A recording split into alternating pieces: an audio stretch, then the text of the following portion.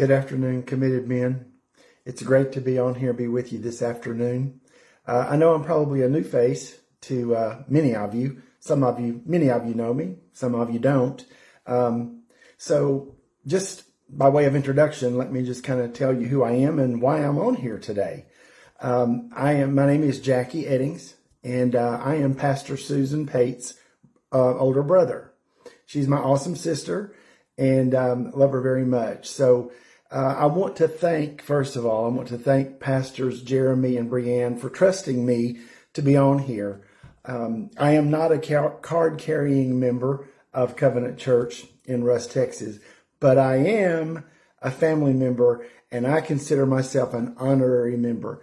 Lots of history with Covenant Church in Russ, going all the way back into the 60s, probably the late 60s, is when I had the privilege of meeting the Pate family. So long history. Have attended that church many, many times. Love the church. Love what you stand for. I love the mission. I love the revival, to see what God's doing in that house right now. It is just phenomenal. So I do consider it a privilege and an honor to be able to be on here and share with you today. Even though I'm an honorary member, I wear that honorary membership very proudly, because I'm so proud of the work that's being done there. But so that's who I am. And I just wanted to come on here and share a little bit of what's churning in my heart right now in this season. And let me just bear with me while I give you a little bit of a backstory. My wife and I live in the Dallas area, and we attend church at the Plano campus of Gateway Church. I'm sure many of you might have heard of Gateway. The main campus is out in South Lake, but we attend the Plano campus. Love it. It's just a phenomenal congregation and just a wonderful place to be. Our senior pastor, Robert Morris, has had back surgery, so he's been out of the pulpit for the last few weeks, and we've had guest speakers come in. This past Sunday, we had a pastor from Life Church up in Oklahoma by the name of Greg Groeschel. Some of you may have heard him, may know of him, and even have heard him speak. Just a great man of God. And he challenged us in his sermon on Sunday about praying for boldly, or not praying boldly, but praying something bold. And so he asked those that would to commit to the next 7 days, praying for something bold, asking God to, bring you something that would challenge you, something that would be a bold move. So I'm on here today. This is a bold move for me. I'm not a preacher, not a pastor. I love God with all my heart.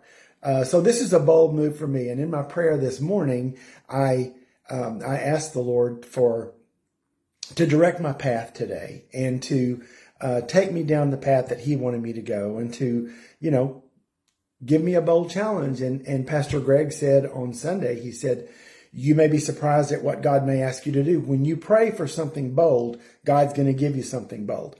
So in my meditation, after I had my prayer time this morning, I was in quiet time in meditation. The Lord spoke to my mind and said, what about sharing on Committed Man? And I was like, I've not done that before. And I use social media. I'm not on social media visibly very much. So I thought, wow, okay, God, is that what you're asking of me? Is that my bold thing for today? So here I am. God nudged me and said, if you want to be bold, do what I'm prompting you to do. So here I am. But I want to share with you kind of what's churning on my heart. And it's about manhood, something that we all probably at one time in our lives have questioned, even may still question, what is it? What is manhood? So, looking at where is manhood gone? We know in our world today, manhood is not real visible. It's way in the background. So it's kind of like, where is it gone? What's happened to it? What took it away? What caused it to disappear? from us? Did we as men drop the proverbial ball? And I think maybe the resounding answer to that is, yeah, perhaps we did. I've just finished reading this book, and I'm sure many of you probably have too.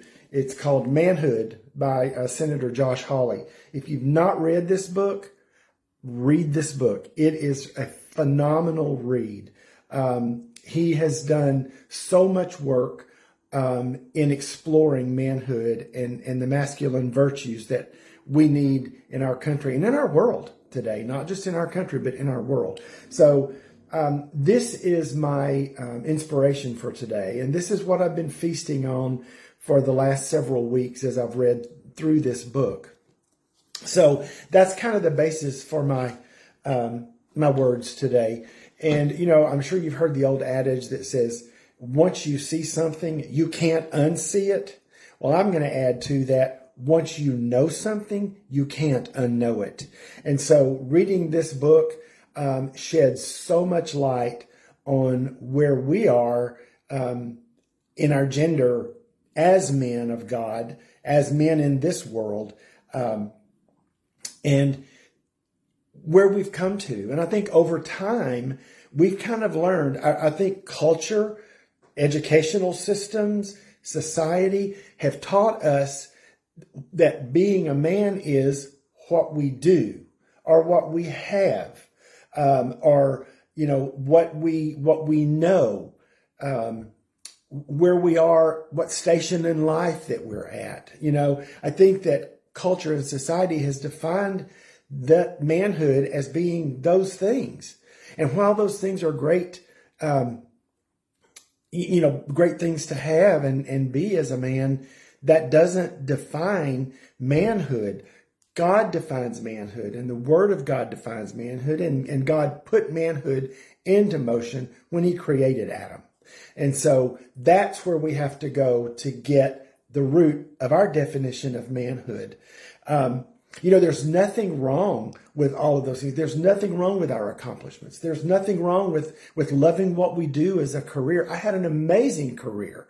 I wouldn't trade it. I learned so much, accomplished a lot, accomplished things through God's help that I never imagined I would accomplish. And by all standards, probably couldn't have accomplished had it not been for the grace of God on my life and the blessing and the favor of God on my life. I would have never made it to where I did in my career. So there's nothing wrong with all of those things. And those are all a testimony and a good testament of our moving through life and the things that we accomplish, the things we do. Those things are really kind of a scorecard of who we are. They don't define who we are. You know, we are not our job. We are not our career. We're not the home we live in. We're not the cars we drive. We're not the boat that we take out on the lake. We're not the set of golf clubs that we have. We're not our golf score. All of those things are great, and they're things to be proud of. You know, if we've got a good golf score, great. Let's be proud of that.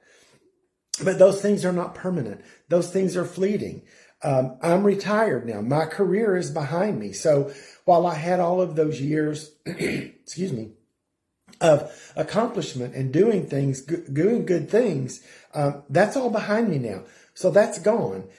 All of these things are fleeting and they do pass. Our manhood stays with us from the moment we take our first breath. I would say from the moment we're conceived until we draw our last breath. That manhood is with us.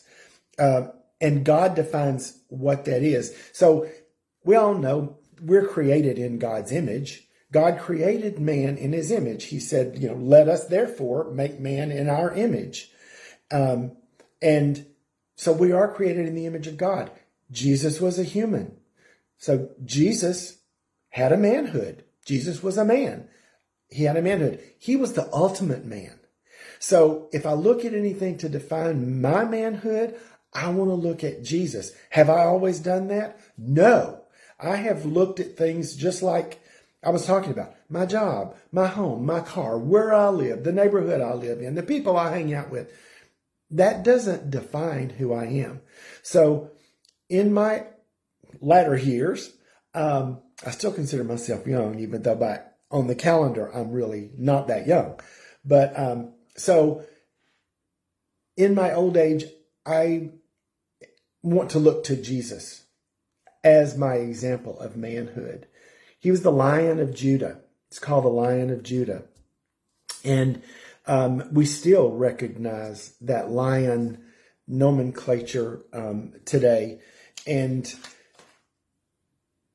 if we look back across time over the last 50 years, it goes farther back than that, but for sure, very strongly the last 50 years, when we look at what the women's liberation movement began to do and chip away at manhood. And let me just stop right here. I'm not downing women. I'm not I'm not saying that women are bad.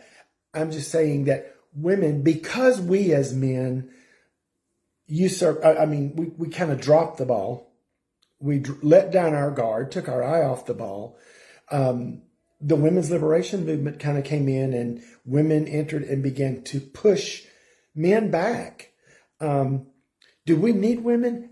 Absolutely. Do women need men? You bet. But what women need are healthy, strong, courageous men.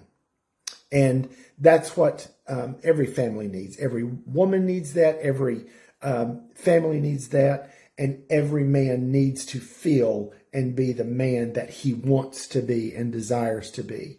And so we're challenged today, but those cultural and social pressures that began with the women's lib movement to sort of denigrate and discredit manhood, that basically said men are evil, men are inherently bad, and men are what's wrong with the world today.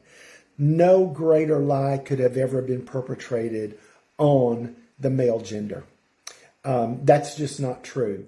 And again, that's no slam on women. The women's lib movement did serve its purpose. Women did go through a point where they were pushed back severely. But the male population was pushed back, and out of political correctness, I think we, being men, manhood, sort of stepped back and said, oh, well, it's not okay for us to be strong anymore. It's not okay for us to have a presence anymore. We need to step back. We need to be in the background now because we're no longer valid. And I think manhood bought into that lie and that misconception, because that certainly did not come from God. That certainly is not a godly mindset or a godly position. Like me, some of you may have contemplated, how in the world did we get here? How did we get to be here? My realization that I've come to is that so many of us carry a wound inside that hurts, and someone or something or some element of life has hurt us deeply. And so we shy back from being that strong, courageous man because we've been wounded. We carry a wound. And I think a lot of men do that, myself included.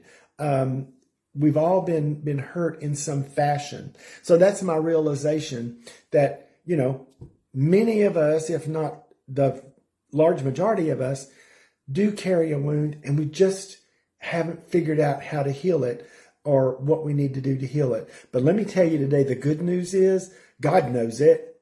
Jesus knows it, and he knows where we are. He knows where to rub that salve on that wound. He knows where to put the Band-Aid on it. He knows where to clean it and get that out of there. So I just want to encourage you today to lean into what God may have for you at this stage of your life as a man. When you say wounds, like, what are you talking about, Jackie? Well, I'm talking about things like you may have had an absent father in your life. Maybe you had a father and you knew who he was, but he was not there, not present in your life for whatever reason. Maybe you had a father that was present, but there was no connection there. Maybe there was not a family connection. Maybe there was not a father-son bond that was there. Maybe a person has maybe you have no identity with your father. You can't identify with your father, the person that he is. Maybe you don't know your father. I know that there are folks today that don't know who their father is. You may have had an abusive father or an addicted father. All of those things can create wounds, and they shape us and they form us in our young years. And they do things to us. Those wounds do things to us that affect all of us in some way. In some way it affects us, whether it's in our self-esteem, whether it's in our self-respect, whether it's in the way we view ourselves, whether it's in the way we think others see us, what their perception is of us. But we're all affected in some way. Are we fearful? Do we have anxiety? Are those things that trouble us and keep us bound? We're all affected in some way. There's another book I want to share with you, and it's an older book. It was actually originally written in 1988, but it was reprinted. It was edited and reprinted and updated in 2003. So it's about 20 years ago that it was re-released. But it is a timely, I should say timeless message. And it's this book. You can see this is old because the pages are kind of yellow. But it's called Healing the Masculine Soul by Gordon Dalby, who is a pastor. And the subtitle is How God Restores Men to Real Manhood. And I'm kind of beginning to start to wrap up here. And I'm sorry that I'm kind of going on so long, but this has just been churning in me for the last, ever since I started reading Josh Hawley's book. So I want to share with you a little bit from this book today, of something that this book contains. And when I read it, it was like, oh, wow. Oh, my goodness. How in the world could I have missed? How could I have not known that? I'm going to write it. It's called The Lion Speaks. Okay. And it leads off with the scripture, Amos 3:8. It says, when a lion roars, who can keep from being afraid? When the sovereign Lord speaks, who can keep from proclaiming his message? So let that second half of that scripture sit with you for just a minute. Who can keep from proclaiming his message? That's what this is about here. And I'm going to read just a little bit. So bear with me. And I'm sorry, but thank you for indulging me just a minute. Several years ago, a friend and fellow pastor held me spellbound as he told me about a man in his parish who had come to him distraught over a terrifying recurrent dream in which a ferocious lion kept chasing the man until he dropped exhausted and awoke screaming. Assuming that the lion represented something fearful in the man's life, my friend offered several possibilities. The boss, his wife, some heavy relationships. As they discussed each, the man became increasingly frustrated. Yes, all of these bore some fear for him, but none of them with enough conviction to be the entire focus of his relentless nightmare. Frustrated and uncertain, my friend decided finally to pray with the man for a clearer sense of what was happening. He began the prayer as usual, asking for Father God's love and protection, for Jesus to be present, and for the Holy Spirit to provide every gift of knowledge and wisdom needed. As they prayed, my friend, on impulse, invited the man to recall the dream, even in all of its fear. Hesitantly, the man agreed and soon reported that, indeed, the lion was in sight and headed his way. My friend instructed the man, when the lion comes close to you, try not to run away, but instead stand there and ask him who or what he is and what he's doing in your life. I'll be praying for you. Can you try that? Shifting uneasily in his chair, the man agreed, then reported what was happening. The lion is snorting and shaking his head, standing right there in front of me. I asked him who he is, and oh, I can't believe what he's saying. He says, I am your courage and strength. Why are you running away from me? So I'm asking you today, are you running from the lion? That's what this is about. Are you running from the lion? It's mere courage and strength. Courage and strength. That's manhood. And you think about it, it's as simple as that. We make it so complicated sometimes, I think, but it's as simple as that. Then he says, puzzled at first, whatever could this mean for a man to be afraid of his courage and strength? I was nevertheless utterly fascinated and seized by this story with an intensity that seemed both personal and universal. Today, through working and praying with many men and allowing God to show me a deeper view of my own self, I am convinced that this dream story of the man running away from his own lion-hearted courage and strength is a parable for the men of our time. So I share that with you just in love and in hopes that it may encourage you today and give you some food for thought. So my question again is, are you running from the lion? Are you running from the lion? The one that wants to guide and heal and direct us to godly manhood. That lion, the Lion of Judah. What could we do if you stop and think about it? What could we do if we faced that lion and stood in our courage and our strength as a man of God and not run? What could we do? What could we accomplish? I would wager a bet that we could change our own hearts to start with, for sure. Change our marriage. Heal our heart. Heal our marriage. Change our relationships if we're not married. Change our relationships. Change our families. Change our communities. Change our society and our culture. Change our nation and ultimately change the world. You know, Mahatma Gandhi, there's an old saying, and I'm sure you've heard it. It's been around forever. But Gandhi said, be the change you want to see in the world.